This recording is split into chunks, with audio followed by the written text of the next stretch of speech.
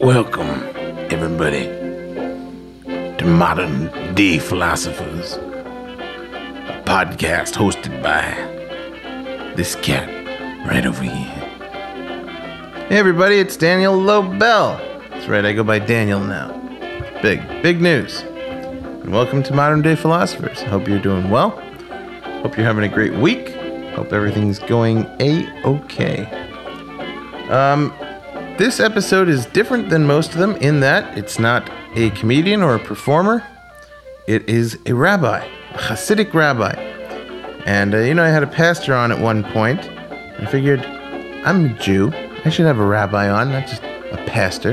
And it's not just any rabbi. It's a rabbi who is a best-selling author with a new book out called The Joy of Intimacy. And I read a good portion of it. I'm not a good reader, but I will finish the book. And it's very enjoyable and very interesting. And this rabbi has a lot to say on the subject of intimacy that is quite intimate. Baby, let me tell you, this rabbi and I, we get intimate. It's a lot of good advice. All right, let's cut the music there. And by the way, by let's, I mean, I'm just going to cut it. That was Johnny Dodds, a little music from Johnny Dodds, one of the great jazz clarinet players, personal favorite of mine. Anyway, when I recorded this podcast, I felt like I took the funny dial down for two reasons. One, because I was talking to a rabbi, and there's, this feeling to be respectful.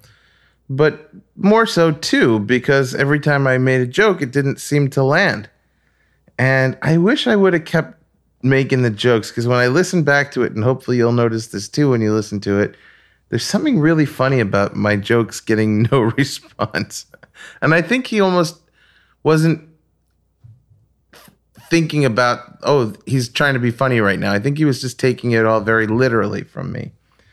And I guess I'm sometimes sarcastic, or I just throw in little lines, and people usually stop and laugh. But the fact that he just keeps going, there's something kind of beautiful about it. And there's these moments in the show where I say a joke, and it's just totally like moved past. And I find that personally quite tickling, if you will. It made me laugh. So, all right. So this is a Hasidic rabbi of the Chabad movement. And if you heard last week's episode, I had a comedian on, Mendy Pellin, who's also from the Chabad movement. So I feel like that's a pretty good prerequisite to learn about what Chabad is before you tune into this show, where I talk to him about the Chabad Rebbe, who is probably one of the most major forces in American Judaism, probably the most major force in American Judaism post-World War II, who sort of reshaped Judaism around the world. So he was a big deal. And I talked about him with Mendy, and Mendy described him as the grand wizard rabbi. And these two interviews were recorded roughly a year between the two. And in that time, I read the book Rebbe.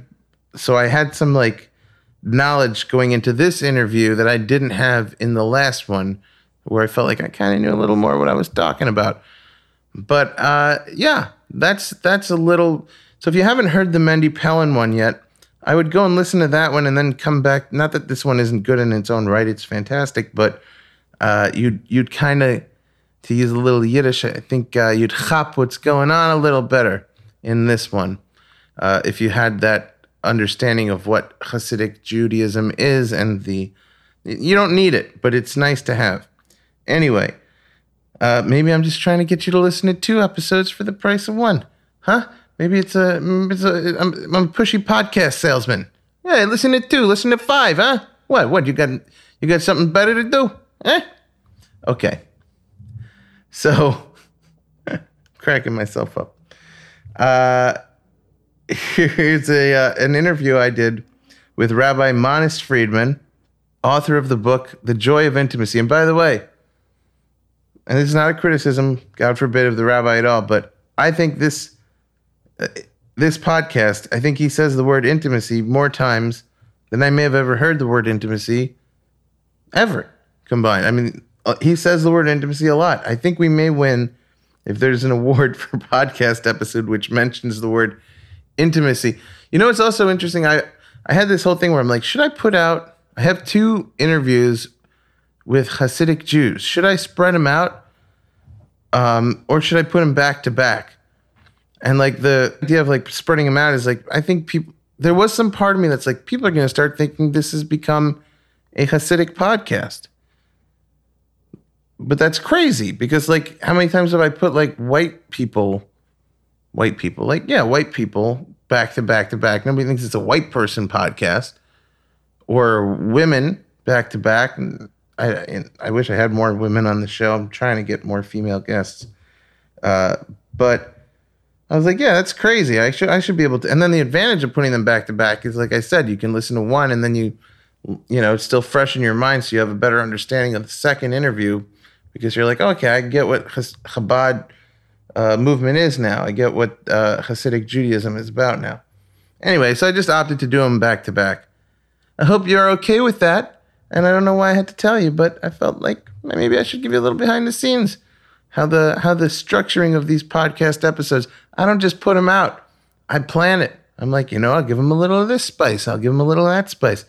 And I try to make a wonderful stew of listening in your ears. That's a terrible analogy for what it is. It's a stew, listening.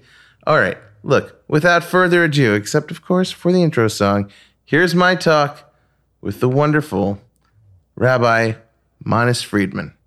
Enjoy.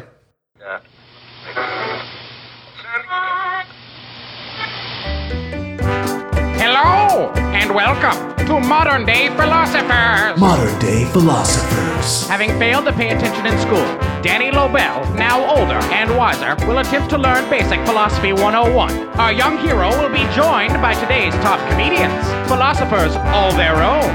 Ladies and gentlemen, here's Danny Lobel. Modern Day Philosophers. I'm here with Rabbi Manis Friedman. First rabbi I've ever had on the show.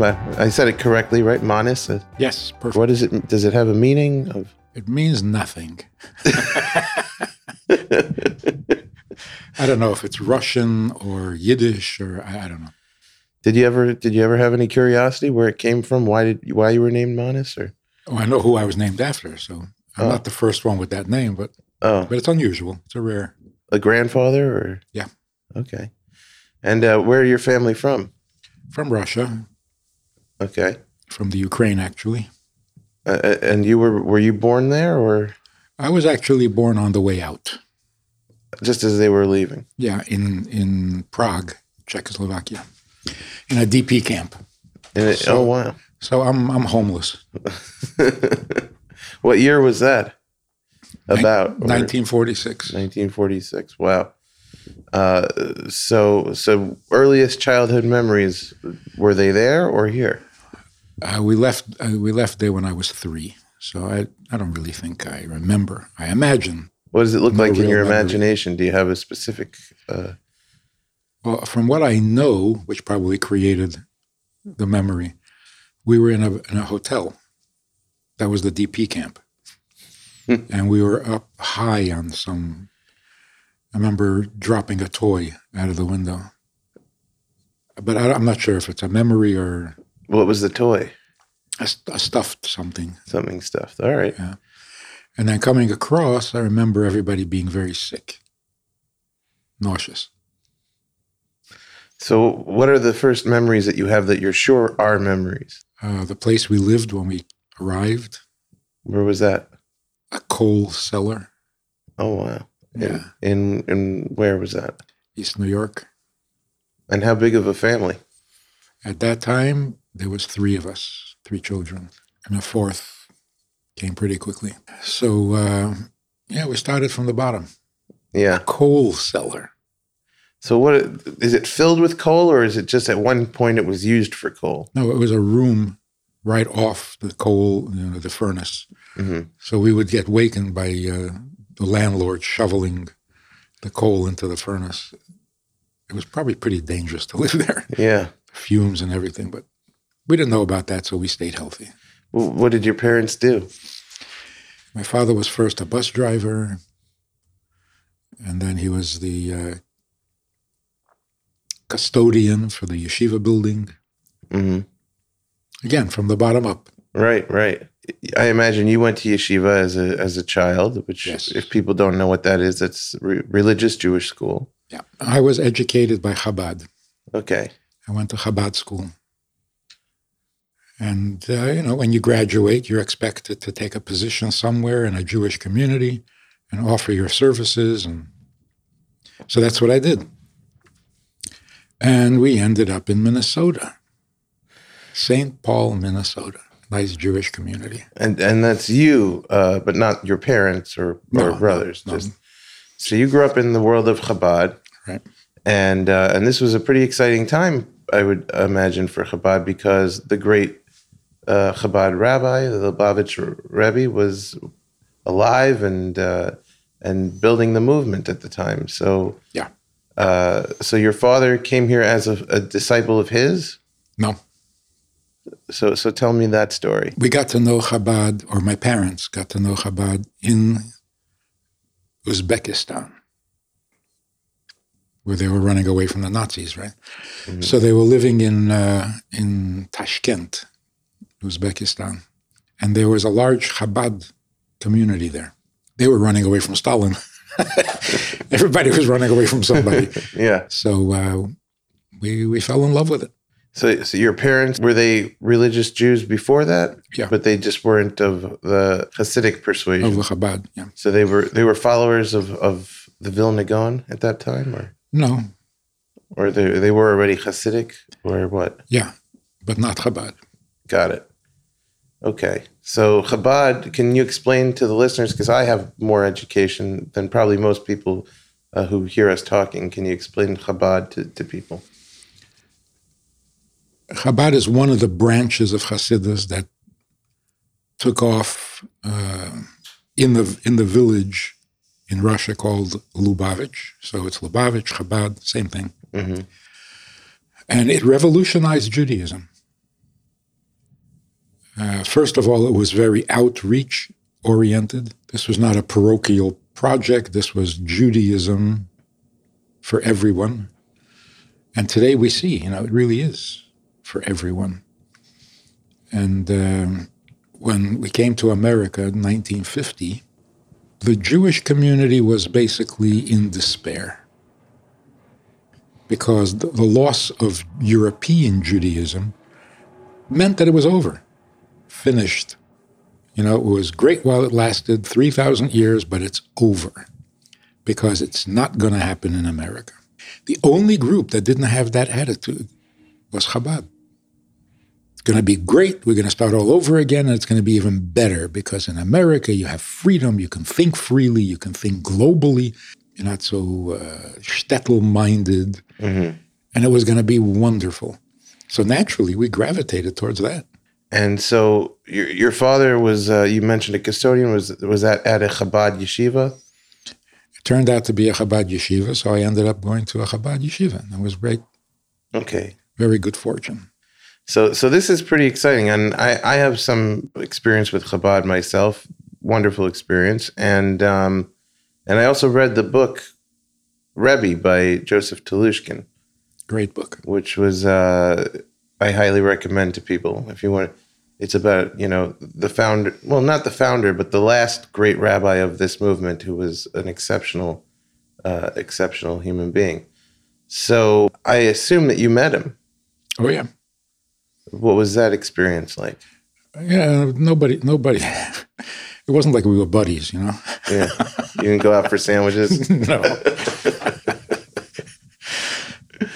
But there were 9 years in the 80s where the Rebbe's talks during the weekdays was broadcast. I don't know if that even is the right word, but it was seen around the world through satellite hookup.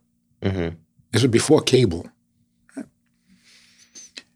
So I was asked to do the translation, simultaneous translation. The Rebbe spoke in Yiddish. I translated into English simultaneously. And that was a huge honor Yeah. to do that. And now, looking back at it, I don't know how I did it. It's humanly impossible. The Rebbe spoke quickly on any kind of topic, no warning. Wow. There were no notes beforehand, where you can prepare. And it was like 4 hours.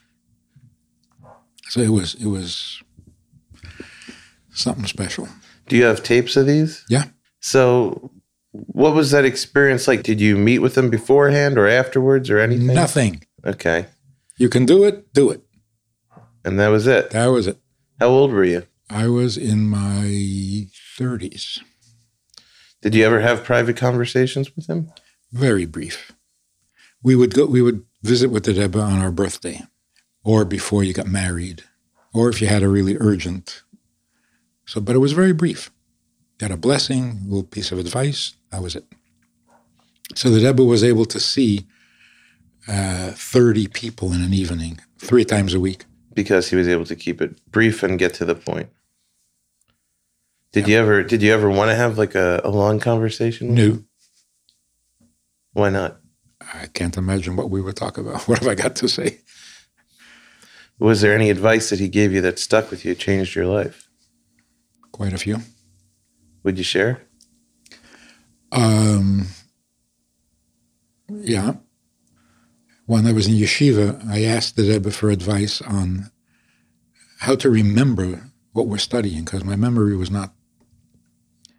And the Rebbe said, you have to learn with more joy and enthusiasm. So it's not your memory that's failing, it's you're not enthusiastic enough. And that changed everything. Yeah. Instant analysis. Yeah. Wow. So you went to school there, you grew up in it. This is a very exciting time.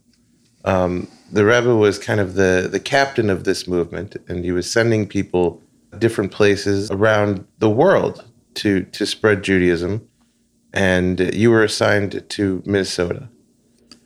Yeah, captain is the right word, because the Rebbe actually worked for the Navy. He came to America on a work visa. And he worked for the Navy in the Brooklyn Navy Yard. So he often said, people asked him, why don't you come to Israel? And he said, I was trained by the Navy. The captain is the last to leave the ship, not the first. You got orders from the captain, you're going to Minnesota. Yeah. Actually, I asked. That's what, people looked around and they considered a few places and asked the Rebbe, which one? Did you ever have doubts that this is what you wanted to do? No. Never. No. I couldn't wait to get out of yeshiva to start working, start doing something. Now that's the most exciting thing. To start your own branch of Chabad, right? It's a Chabad house. Well, it's a franchise. A franchise. Starting a new movement. Okay. And you were one of 4 in the end, or were there more kids after that? There were 8. 8. And did they also all continue on and become Chabad? Every one of us. Okay. And so you were spread around. Where did they wind up? One brother wound up in Tzfas in Israel. Okay. Another one wound up in Kansas City. Another one in New York, working in the publishing house. Another one working for the youth organization in Brooklyn. And one who was very famous because he's a great singer, Avram Fried, who does the same thing but in song. And he's your brother? Yeah. Oh, wow. So he shortened... Yeah, he thought he could hide. Yes, I'm familiar with him. I think he's probably the biggest Jewish musical act, in my opinion, anyway, that I can think of, in terms of religious Jewish musical acts. For sure. Yeah. Wow. So pretty amazing. So you wind up in Minnesota on the assignment of the Rebbe, and are you married at this point? Yeah. You didn't go until you were married. But it was a year after our marriage. Was it an arranged marriage? What? I don't know. I'm asking. I mean, I guess every marriage is arranged. Right. But Somebody's got to arrange it. yeah. Yeah, I arranged it myself. Okay. No, the way we do it is it's an arranged introduction. But nobody arranges a marriage anymore. Right. God arranges a marriage, right? Yeah. Always. Yeah. Match made in heaven. So you met your wife through who? I don't remember. Really? Yeah. But, it came time. Settle down. How old were you? 21. 21. Okay. And we moved to Minnesota with one child, with a baby. And then we had 13 more. You didn't want to have All a big family? Minnesotans. You wanted to keep it small? 14? Yeah. I'm one of 8. My wife is one of 7. So 0 population growth. Yeah. We just replaced ourselves. Is there any feeling when you said one brother got to go to Israel, one brother went to Kansas City, did you say? Yeah. Is there anything like, I went to Israel? Is there any feeling of that? Like, No, but I keep wondering about Minnesota. what do you mean, still? Yeah, why does anybody live there? You don't like it? The Too weather? cold? Yeah. But it's a nice community. They have a big mall. Nice people. Oh, yeah. The ultimate mall. It's a great representation of America, where the biggest thing is a mall. We have the mall. We had Mary Tyler Moore. Uh-huh. We had Bob Dylan. And I want to ask you about Bob Dylan because you wound up becoming his rabbi, right? I don't know if I was his rabbi. So it says in my notes. We were anyway. acquainted. Yeah. We were acquainted. He would visit. Is that because he was local to Minnesota, or? Yeah. Obviously, he lives in California, but he would come to visit his mother and his brother. So he would come by for Shabbos. It was nice. Was he? How old was he at the time? A young man? Probably around 50. Oh, so this is not when he was a kid. No. Yeah. No, he was quite famous by then. Okay. So his family attended your synagogue. Just him. Oh, I thought you said to visit his mother and his brother. Yeah, but he would come to the synagogue. Oh, so he would come on his own. He had some childhood friends that he would visit. They were still friends. Yeah, it was very nice. Was he very involved in Judaism? I know for a minute there, it seemed he was driven. Everything he does is driven. Right. He's an intense guy. Yeah. But he still is. And you still maintain that relationship then? Not really, because his mother passed away and he stopped coming to Minnesota. So, but I think he puts on tefillin every day. So is that something you got started with him? Yeah. Do you have any stories that you could share about that experience? Or? Not that he would approve of. All right. That's good discretion, I suppose, then. So you moved to Minnesota, just you, your wife, and a baby. And the Jewish community there, or at least in terms of the Jewish community as you knew it, what you grew up in, did not exist. There was no presence of Hasidic Jewry, was there? There was no Hasidic Jewry. There was some Orthodoxy, Okay. but it was basically an older generation. The young people were not. So that was our job. So you started from scratch. I was not the first Chabad emissary to Minnesota. I joined the guy who was already there. And is he still there? He's still there. Okay. It's a one-way ticket. When a shliach, when a Chabad guy comes out to a community, it's a one-way ticket. Shliach means an Emissary. emissary of The Rebbe. of the Rebbe. So to be called a shliach, it means that the Rebbe sent you a certain place. So once he sends you there, you're there. That's it. No switching spots? Rarely. I mean, sometimes it's necessary, but it's a one-way ticket. What about your kids? Do they get to stay in Minnesota, or do they get to? Like, it's a, I like Minnesota, but One son stayed in Minnesota. The rest are all over the place. So who sends them now out as emissaries? The headquarters, the office in New York. So they're like, oh, there's an opening in Zimbabwe. There is a Chabad in Zimbabwe. Is there really? Yes. Even in Iceland. That was the latest. The latest one? Yeah. One moment. I figured as much. We're being spied on. Did you hear that? Do you know what that is? No. It's a HomePod, so it's like you can talk to it and it'll like, here, hey Siri, what's the weather today?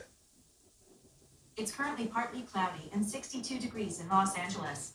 Expect cloudy skies starting in the afternoon.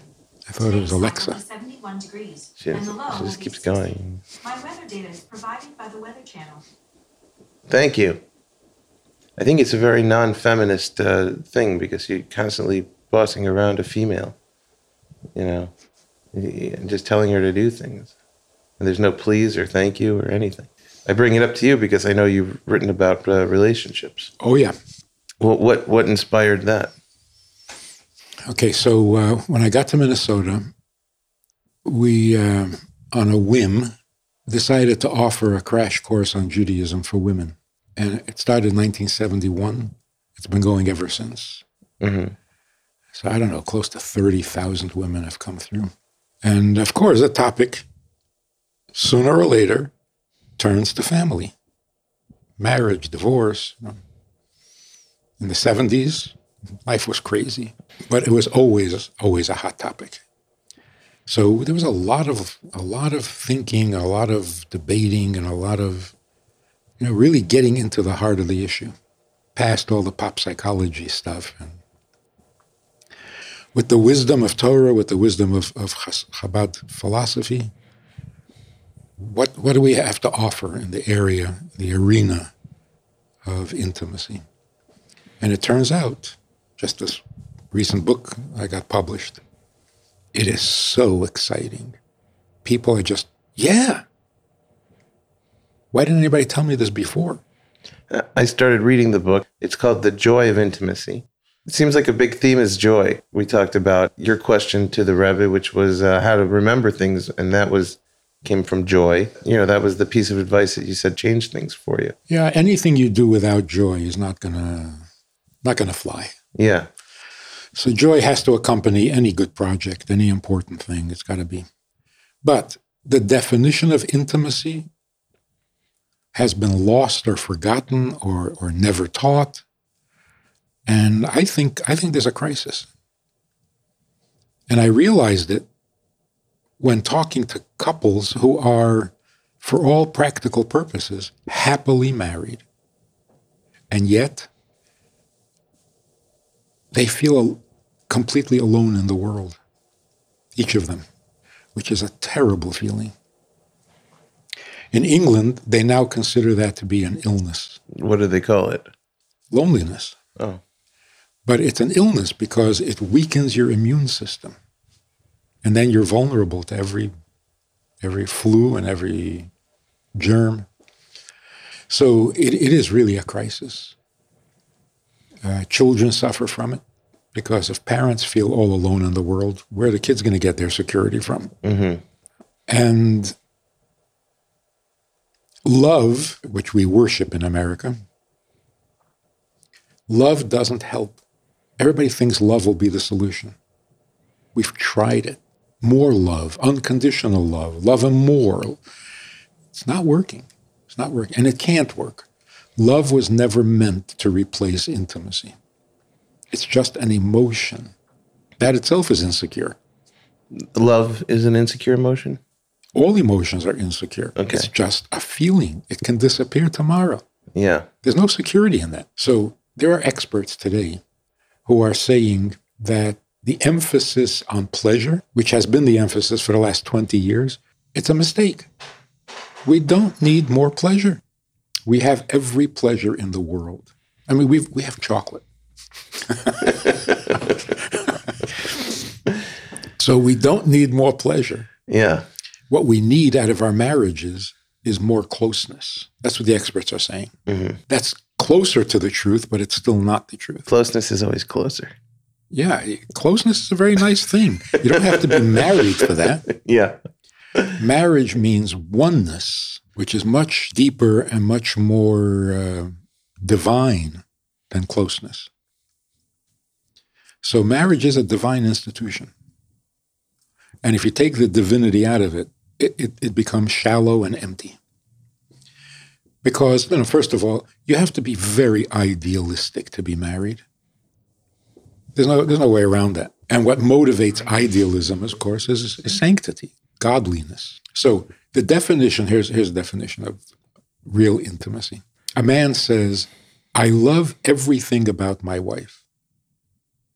Sounds great.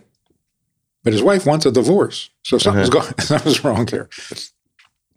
He loves everything about his wife. So I say, that's nice. Do you love her? He says, I love everything about her. I said, I know. Do you love her? He says, what about her? I said, nothing about her. Do you love her? He said, I don't know what you're talking about. There's the tragedy. You can be happily married because you love everything about her. You never got to her. So she feels all alone in the world. So where's the distinction made? You love everything about the person. Wouldn't that cumulatively mean you love the person? No, that's the sad part. So then where's the gap? Well, imagine a guy says, I love you for your money. I want to marry you for your money. Right? What's wrong with that? Money is good. Mm-hmm. Nothing wrong with money. So why is that bad? It's bad because it's a lie. It's not true. I don't love you for your money. I just love the money. I have to put up with you. Mm-hmm. But I love the money. So if I marry you for your money, I'm not marrying you. Just marrying the money. I'm marrying the money. Yeah. And if the money disappears, what are you doing in my house? Okay. You don't belong here. Yeah. The same is true with love. I married you for love, which means I am married to love. I'm not married to you. So if you stop loving me or I stop loving you, what are you doing here? Who invited you? I just wanted love. So we really do worship love. We marry for love, which means we're married to love. And religiously, if you believe that God is love, who are you worshiping? You're worshiping God or you're worshiping love? We worship love. For most people, if God wasn't love, who needs him?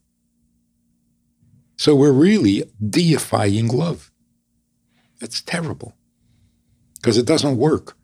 Love is not a beast of burden. It can't carry a relationship. Mm-hmm. It's the spice. It's not the steak. So what is it that marriage is supposed to produce?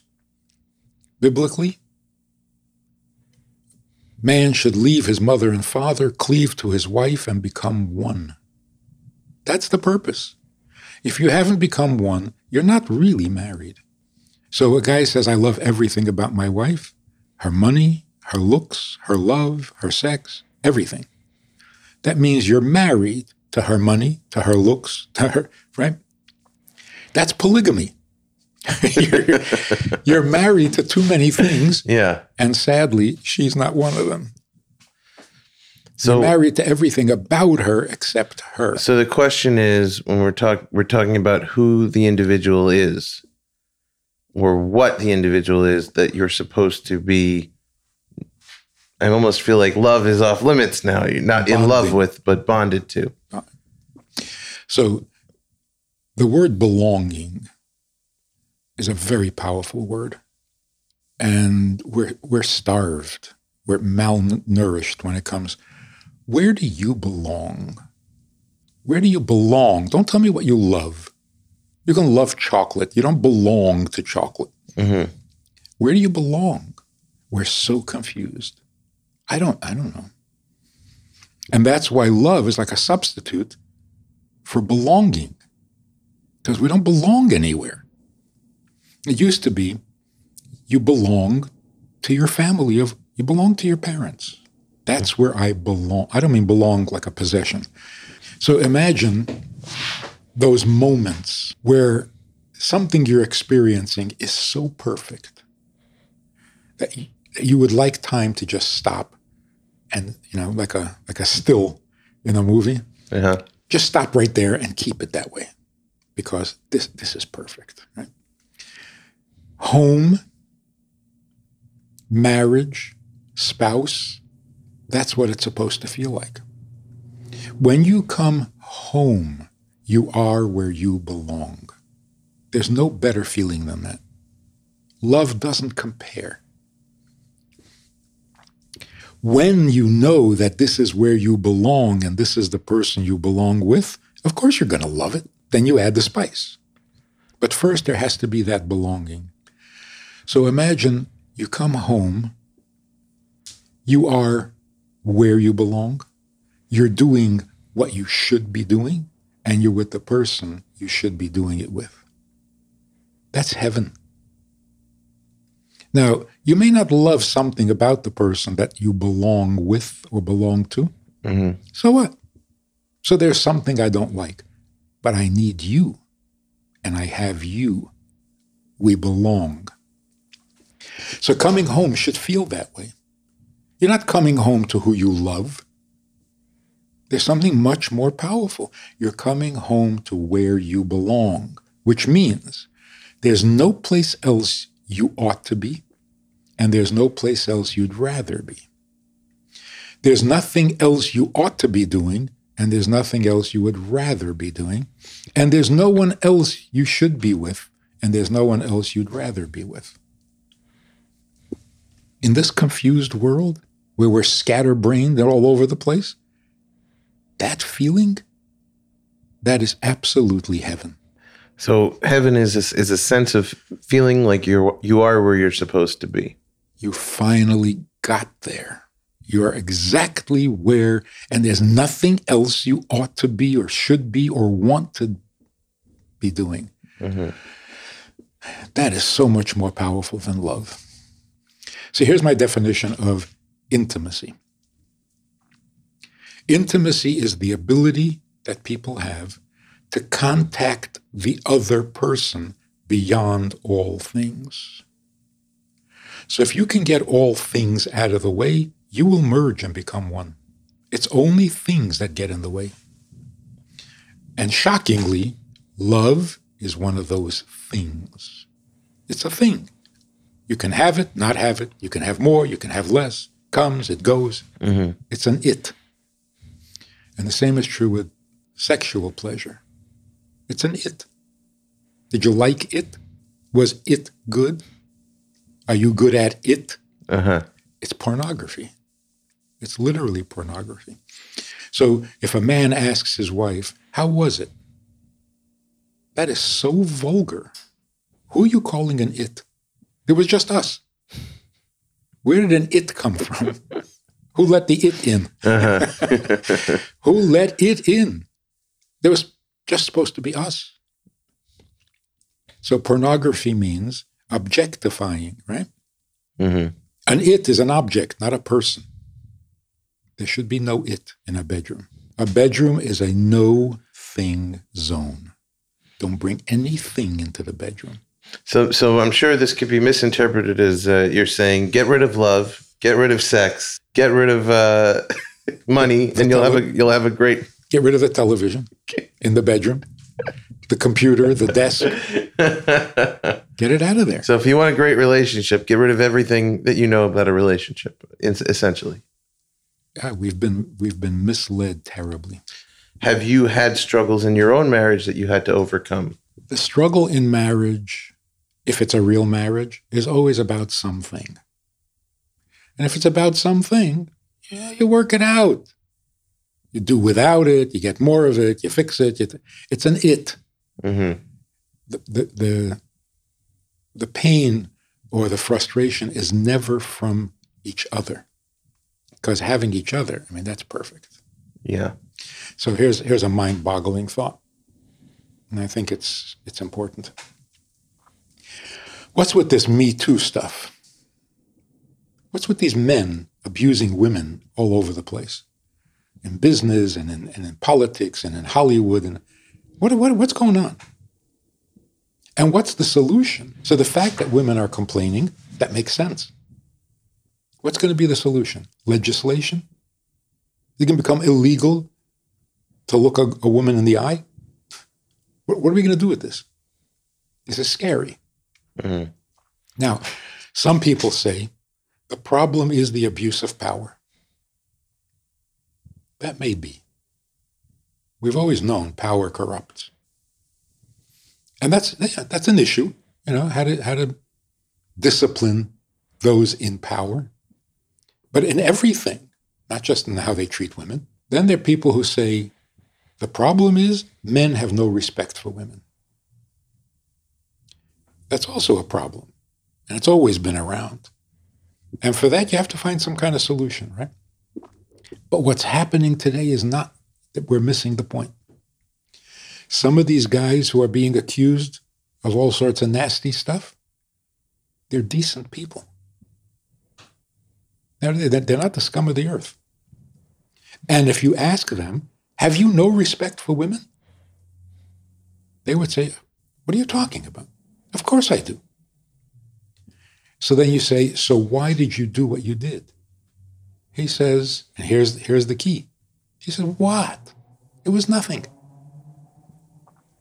So I said, I did, I touched her, I called it. It was nothing. There's no respect for intimacy. They respect women. They don't respect intimacy. So you ask, how could you do that? Said, that? That's nothing. Come on, it was kind of fun, whatever. So look at what we did this to ourselves. Nobody in his right mind would advocate not respecting women. Even those who don't respect women. Nobody in their right mind. Yes. Certainly people who are not in their right mind might. Right. Yeah. But the question is, are these people in the right mind? No.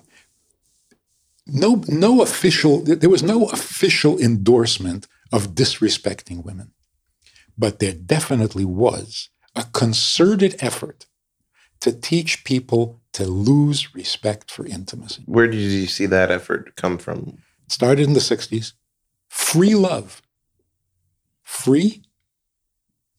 No commitment, no attachment, no. What is that? Recreational sex. You see? You've reduced the holiest thing people can do to nonsense.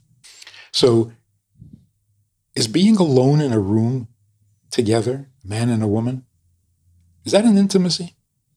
Nah, she's not my type. You can't fool Mother Nature. Being alone in a closed room is an intimacy. If you don't feel it, it's because you're dull. But intimacy can't depend on your mood. Like, if I was turned on to her, then it's intimate. If I'm not turned on, it's not. Come on. Everything depends on your feeling. That's where we misunderstand each other. I didn't think it was anything. And men and women are equally guilty. Holding hands means nothing. A touch means nothing. A hug means nothing. A kiss means nothing. Being alone in a room means nothing. Being naked means nothing. It's nothing. Well, what's something is the point. That's right. Eventually, nothing is anything unless you intended it to be. So even married couples, you come home, you go into the bedroom, you close the door, you get undressed, and nothing. Nothing. So what's happened in our world is that sex, it's lost all meaning. There's nothing awesome about it. It used to be awesome. There's nothing awesome. It's like, yeah, you want, don't want, whatever. We've reduced it down to soup. But you are putting down soup in this scenario. I'm going to get sued by Campbell's. No, soup is good food. But it's not awesome. Sex used to be intimate, and that made it awesome. So what's the solution for the general public to restore intimacy? There's one little simple exercise or experiment. Never be intimate with the lights on. In a room with light. Only in the dark. Just that alone. It'll blow your mind. Because if you think about it, being intimate with the lights on, where did that come from? Edison? Pornography. Right? Yeah. I mean, if you're going to film it, you got to turn the lights on. It's pornography. Remember the shows like I Love Lucy or the Honeymooners? When they showed the couple about to have intimacy, the last thing they did was turn off the lamp. And it went dark, and then you knew they're having intimacy. Because that's the way normal people do it. And the reason is really, if the lights are on, you're going to see. What are you going to see? Something. You're going to see something. That's all an eye can see is things. You can't see intimacy. So whatever you're seeing is going to distract you from the intimacy. And that's why just this alone, I mean, there are many other things you can do to enhance, to protect the intimacy from becoming just sex, which today is soup. So this one thing, turn the lights off. It's amazing the effect that would have. I love this subject, and I think we'll come back to it. But before I get into the philosophy with you, I wanted to go back a little bit to your story. Were there points where you struggled with any of it? I would say, yeah, there were on every subject, on religion, on God, on who I am, where I belong, what is marriage, what is family. These are very intense questions. And if you don't question, you never get to the answer. So I remember we were 15 years old, all of us completely committed, observing, practicing Jews. And we're 15. And we're sitting there during the break in school and we're saying, why do we do this? Why do we need this? And it's so healthy. So we talked about it. We thought about it. We looked around. We said, yeah, this is pretty good. So yeah, you've got to have that soul-shattering question, not crisis, no, not challenge. Or maybe it is a challenge, but it's an internal challenge, not a threatening challenge. Because you have to own it. You're given something. That's the problem. We take marriage for granted. Yeah, you'll get married, you'll love each other, you'll have some kids. No. We don't love each other and we don't want to have kids. So we can't take things for granted anymore. And we never should. So you raise your child to be observant and to keep the mitzvot and so on. And they think it's your project. And one day they grow up and they say, not my project. That's a failure. At some point, everybody's got to ask themselves, is this my thing? Do I belong here? You better come up with an answer. Well, I mean, for me, I remember having that exact thought of at a point in my early 20s where I was like, why am I doing all this? And I think this was, almost, just as you put it, was my parents' project, and I'm not into it. And then I left it for like 11 years. Yeah. And only by miracle did I wind up back to it. But I wonder if most people come to that second point where they just conclude, not for me. What would you say to them? Well, you see that all over the place.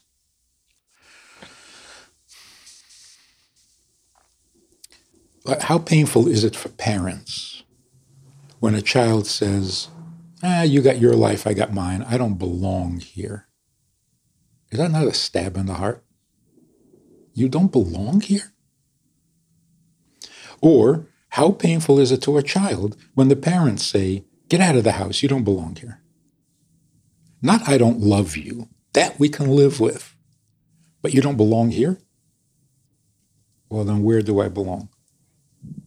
That's bloodshed. Mm-hmm. That's absolute murder. So when you discover or rediscover where you belong, that's life-saving. So it's a tragedy when people feel they don't belong where they do belong, or people think they belong where they don't belong. That is the ultimate crisis in human life. Find your place. Be where you belong. Be with the people you belong to. That's not stifling. That's totally liberating. Because once you're where you belong, you can be spontaneous only after you know that you are where you belong. And that's up for individual interpretation then, where you belong. Yeah. You better have some wisdom. Somebody said to me, I don't need you to tell me how to have sex. I don't need God to tell me how to have sex. What's with all the laws? And the answer is, nobody's telling you how to have sex. You want to have sex, you're on your own. Figure it out. Mm-hmm. Don't have to be a genius. Yeah. But if you want to have intimacy, you need a little advice. You need a little wisdom. Because it's so easy. I mean, look at where we're at. It is so easy for a careless person to turn intimacy into just plain sex. So here's the point. If you stop and think about it, you make babies by being intimate, right? Sex produces babies. It gives life. It's not recreational. It's the source of life. In order to create life or reproduce life, you have to invest your most intense excitement, because life is excitement. Life is pleasure. When you share the intense pleasure of your life, you produce another life. And that's why it is the intense pleasure that it is. But if the pleasure gets distracted and you're not finding pleasure in the intimacy, you're finding pleasure in the conquest. You're finding pleasure in the ego boost. Another conquest. I got another, or any other reason. If you're finding other pleasure, you're ruining the intimacy. Intimacy is its own pleasure, and it's the greatest pleasure. So we really need to regain the awe and the respect that we had for intimacy. A touch is significant. Being alone together is significant. What advice would you give to people who are victims of abuse? How do they find? Here's the good news. You can only be abused in things.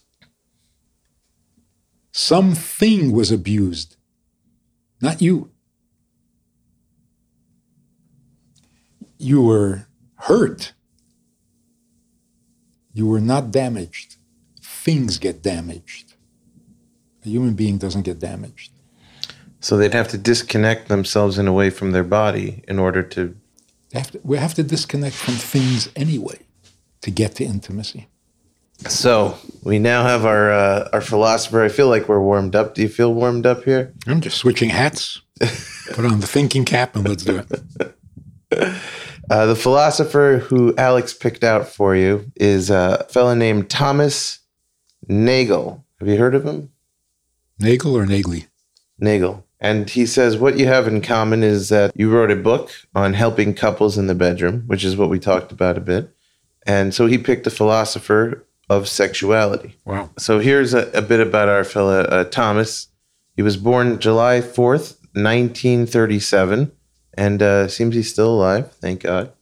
He's an American philosopher and university professor of philosophy and law emeritus at New York University, where he taught from 1980 till 2016. His main areas of philosophical interest are philosophy of mind, political philosophy, and ethics.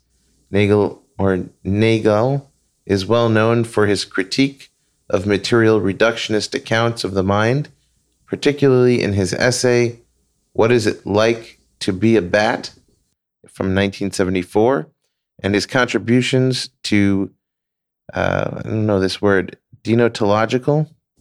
You heard that? I don't know.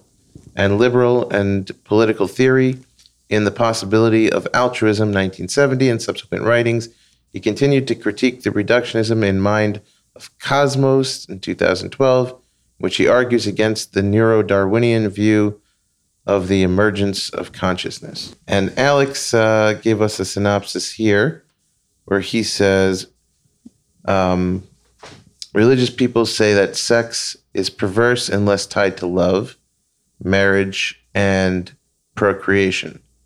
They point to animals, saying they always intend to procreate, so sex for sex's sake breaks a natural order.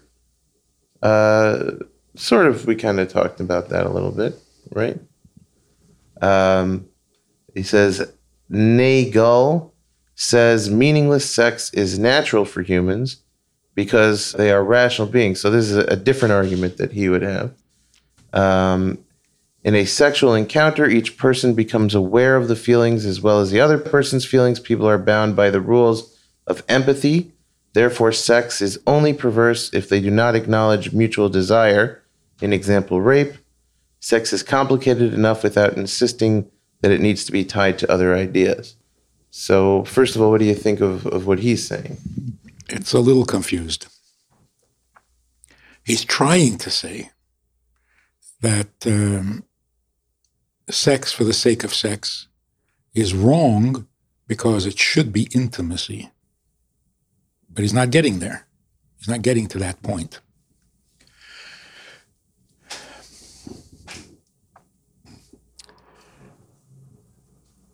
It is natural for people to want to have just plain sex. It's as natural as eating junk food. Yeah, people want junk food. They love junk food. But it doesn't satisfy a need. It's just pleasure. And that's a bottomless pit. You can't satisfy what isn't a need. Pleasure is not a need. You can never have enough. You can never have enough because it's not feeding anything, like junk food. And so junk food feeds the mouth. It doesn't feed hunger. So two things happen. First of all, it's unhealthy. The stuff is unhealthy. And secondly, you're depriving yourself of what you really need. A human being really needs intimacy. It's a genuine human need. We're not quite human if we're alone. Even God, I'm going to be philosophical about this. God created the world for what? Come on, it's got to be the ultimate question. Are you suggesting so he wouldn't be alone? It's a trick question. When you say, what did he create the world for? He didn't create the world for a what? He doesn't need stuff. Like George Carlin's routine. Mm-hmm. He doesn't need stuff. He doesn't need things. He's perfect, which means he's missing no thing. So he created the world not to get something, but to have someone. In order to have someone beside himself. Now listen to this beautiful thing. If I'm perfect and I don't need anything, or I don't need anything because I just don't care anymore.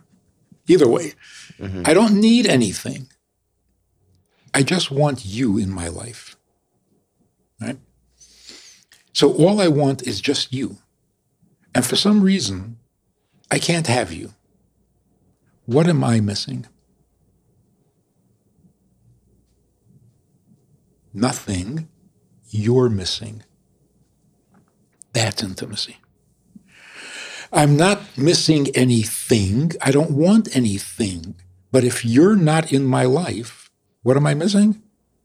I'm missing you. That's how God created the world. He's perfect. He doesn't need anything. But it's only when you're perfect can you really need someone and not something from that someone. So to sum it up, Marriage, for example, is not a give and take. These expressions are so misleading and damaging. There's no take. If you take, you're abusing. You're there to take. It's a give and give. It's a give and receive. Receiving is probably the more important part. And that's the female role. Receiving means nurturing. You come into my space, you will blossom. That's called nurturing. Nurturing is not an act. It's not a thing. You know, you come home to a good home, just walking in there, you're nurtured. Mother doesn't have to do anything to nurture. It's her space. It's the fact that she envelops you, that she invites you in. She receives you, and that gives you life. Like the womb. The womb doesn't do anything, but it is so receptive, it gives you life. So the man should be the giver, the woman should be the receiver, and to a man, that receptivity is absolutely irresistible. That's why they become one, because they both shed their surface tension, like two drops of water next to each other. Mm-hmm. For Pete's sake, you're water. Flow. Why are you two separate drops sitting there like surface tension? Well, break the tension. Get rid of the tension, you will become one. That's intimacy. So what he's saying is that sex without a purpose, sex without somebody, no, you don't redeem sex. Sex is what it is. It's junk food. You'll enjoy it no matter how many times you do it, but you don't need it, so it will not satisfy. Today, I think we've reached a point where we don't want entertainment anymore. We don't want pleasure anymore. We need to connect. We need to belong. We need to never feel alone in the world again. And that comes from intimacy, not from love, not from sex. And we know this in our bones. All right, we have 3 quotes that I always ask the guest to read the quote and discuss it. Would you do the honors for us? All right. Desire involves not merely a perception of its object, but perception of oneself. Desire is a very selfish thing. By definition, it's what I want. So even the little sentence, I love you, the most selfish little sentence in the world. This is me. See, I love you. Now you know something about me. It doesn't say anything about you because I happen to desire you. But if you're not available, I'll find something else because I gotta be me, and I gotta have my desire. So if not you, somebody else. It's a nasty little sentence, really. What we should say is, you mean something in my life, so you I love. Because it's you, not because I want love. I'm not trying to get something from you, the fulfillment of my desire. I'm trying, in intimacy, I'm trying to shed my surface tension that keeps me stuck in me, and I'm trying to make contact with you. I'm dissolving my desire into this oneness that we're gonna. So if both are dissolving their desires, then they bond. So desire involves not merely a perception of its object, but a perception of oneself. Real intimacy means you've gotten out of yourself. And that's what we so desperately want these days. That's what people say, leave me alone. You hear what they're saying? Leave the me out of it. I have enough of me. Get me beyond me. Leave me alone. That's a really nice way to look at leave me alone. Yeah. Leave me out of this. Let's just talk about what is. Get away from me. Yeah. I don't think anybody ever sees it that way when but somebody that's says deep leave me down alone. inside. That's what we're hurting from. Don't try to sell me. Don't know another. I need another salesman to tell me how my life can be better. I've had it up to here. Stop selling me. Give me something bigger than me that I can dissolve into. The pop psychology. You must love yourself before you love someone else. No, if I love myself, then I don't need you. Then if I involve myself with you, it's only because I love myself and you have something I want. It's not true. To love someone else means you got past your own love. You know what? Really fascinating? There's this guy who is worth $100 billion. An individual. Mm-hmm. He has $100 billion. In his wildest imagination, could he possibly believe that it's all meant for him? If he lived 1,000 years, he couldn't spend it no matter how hard he tried. Right. So is it possible that it's all meant for him? Obviously not. Right. And that's why these guys who are worth this, they want to give it away. Because it doesn't make sense that all of that was meant for them. Yeah. But that's the truth of life. You have love, you think it was meant for you. You have wisdom and information, and you think it was meant for you. It doesn't make sense.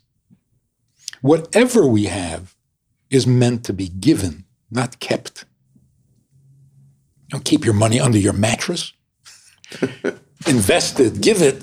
Right. No, I want to have money. You want to have money? That doesn't make any sense. That's why I always try to get rid of it as soon as I get it. Yeah. Yes, there were people, holy people, who would never keep money in their possession overnight. Because during the night, I don't need it. Somebody else must. I'm going to have to tell that to my wife next time she says, well, why you keep buying stuff on Amazon? Next quote. I'm holy. That's why. That's it. Absurdity is not a negative thing. It is one of the most human things about us because it's a manifestation of our most advanced and interesting characteristics. It's true, but I would put it a little differently. The nature of a human being that makes him different from an animal, a plant, and a mineral. The mineral is content being a mineral. The vegetable is content being a vegetable. And an animal, if you don't disturb it, perfectly content being an animal. The nature of a human being is that he's never content being human. What does a human want to be? Are you saying more godlike or something more? A human being is not content with what he's given. He wants to feel like he accomplished or contributed something. Is that a good or bad thing? Wonderful. It's what makes us human. If we are content being human, then we're an animal. The nature of a human being is he doesn't want to be what he was given. He wants to become something that was not given. So the definition is a human being is never content being human. A human being does not want to be human because that's not an accomplishment. So the question is, if you want to be something other than human, you have an option. Either go down, become an animal, or go up. Or go up and become divine. Not an angel, because a human being is greater than an angel. Yeah, take that, angels. Angels in the outfield. Next. Live life in the full complexity of what one is. This is more contradictory, a maelstrom of impulses, than is apparent to one who pretends to be civilized. See? That's what I was afraid of. Being civilized is a pretense. Don't do that. Live life in its raw form. Like, be a barbarian. No, that's an animal. That's the way an animal lives. I do what I feel like. I go by instinct. Nobody can stop me. it's confusion. What he's really trying to say is, don't be civilized. But that's an accomplishment. You're going to go to your grave and say, well, at least I was civilized. Nothing. That's nothing. You were born civilized. What have you accomplished? So don't be a really decent person. That's not an accomplishment. You mean, I went through 80 years of life and I did not become an animal. Nothing to be proud of. So no, don't be a barbarian. Go up and not go down is what you're saying. Go up. It was actually Nietzsche, I think, the Nazi philosophy, that a human being in his healthy state is a barbarian. And if you come and tell me to be civilized, you're making me sick. And the Jews who brought conscience to the world are making the world sick. I should be able to do whatever I need to do without any guilt. And so they wanted to get rid of the Jews. They were trying to kill the conscience. So, like the Nazi who worked in the concentration camp, he spent his day liquidating people. Isn't that a nice word? Liquidating. He shoved them into the ovens. He shoveled the ashes out of the ovens. And then he went home to his wife like a really civilized, decent human being. See that? Yeah. No conscience because, hey, I'm doing what I'm supposed to do. I'm doing what needs to be done. Got to get rid of these people. I said to my wife, I thought my theory was that they were trying to not to destroy the Jews, but to destroy God. Yes. Because if the other religions came from Judaism, if you get rid of Judaism, you lost most of the religions, and then Yes. And why destroy God? For more, because he interferes with the barbaric or barbarian nature of a human being. So if I need to kill somebody, why should I feel guilty about it? And that's why, and this, to a certain degree, the justification. I was just following orders. I was just doing what we're supposed to do. It had to get done. No. Yeah. That's a barbarian. And they thought that that is a perfect human being. An Ubermensch is a man without a conscience. It's the addition of Uber that makes the mensch less of a mensch. That's why I use Lyft. Yeah. Lyft sounds more idealistic. Yeah. That's funny. Well, it was really wonderful having you here. And the book is called The Joy of Intimacy. And my wife read your first book and loved it, which is called Why Doesn't Anyone Blush Anymore? And that one is also dealing in intimacy? Not directly, but with relationship. So you are the relationship guru. So far. Yeah. And boy, I guess to have 14 children, you would have to be. Mm. Are you close with all of your children still? They're fantastic. See, philosophy, books, teachings, speaking, preaching, you never know. You never know. Are you right on target? Are you saying it all right? Do you get it right? Do you understand it right? I don't know. But these kids, nobody's going to take that away from me. That I know I got right. So, what's the trick? I plan with God's help to have kids soon. Is there any advice you have for me? Kids are innocent, beautiful, and godly. Stay out of the way. So I'll just leave. Is that the don't plan? Ruin it. The other trick is get them a good mother. And then you can retire. Okay. So basically, your whole advice for me is don't be involved. I'm going to just mess it up. All right. Well, thanks for the vote of confidence. Rabbi Manis Friedman, wonderful having you here. Thank you. It was a pleasure. All right. Thank you again to Rabbi Manis Friedman. The book is called The Joy of Intimacy. Go pick up a copy. He's obviously got a lot of great insight into intimacy and perhaps could save your marriage or relationship or mindset. I don't know. He might save you. Go get a book. And thank you guys for tuning in. As always, I ask you, if you can make a donation, go to moderndayphilosophers.net. There's a button. You click it, you donate, you help me. I keep making podcasts. Hopefully I help you, and the world goes around a little smoother. Okay, and then you could also leave a nice comment on iTunes and 5 stars, and that would help. You know, we got some really nice comments on there lately, and then the most recent one is not a nice comment. I'm like, why does that have to be the most recent one? Like, somebody fix that. Somebody go in there and make the most recent one a good one. It's nice to have a good one at the top. But they're mostly good, and I really feel warm when I read the good ones, and when I read the bad ones, I'm like, I get hurt. I get a little hurt. I take it too personally. And then send an email, please, to thecomical@yahoo.com and say hi, because I'd love to hear from you.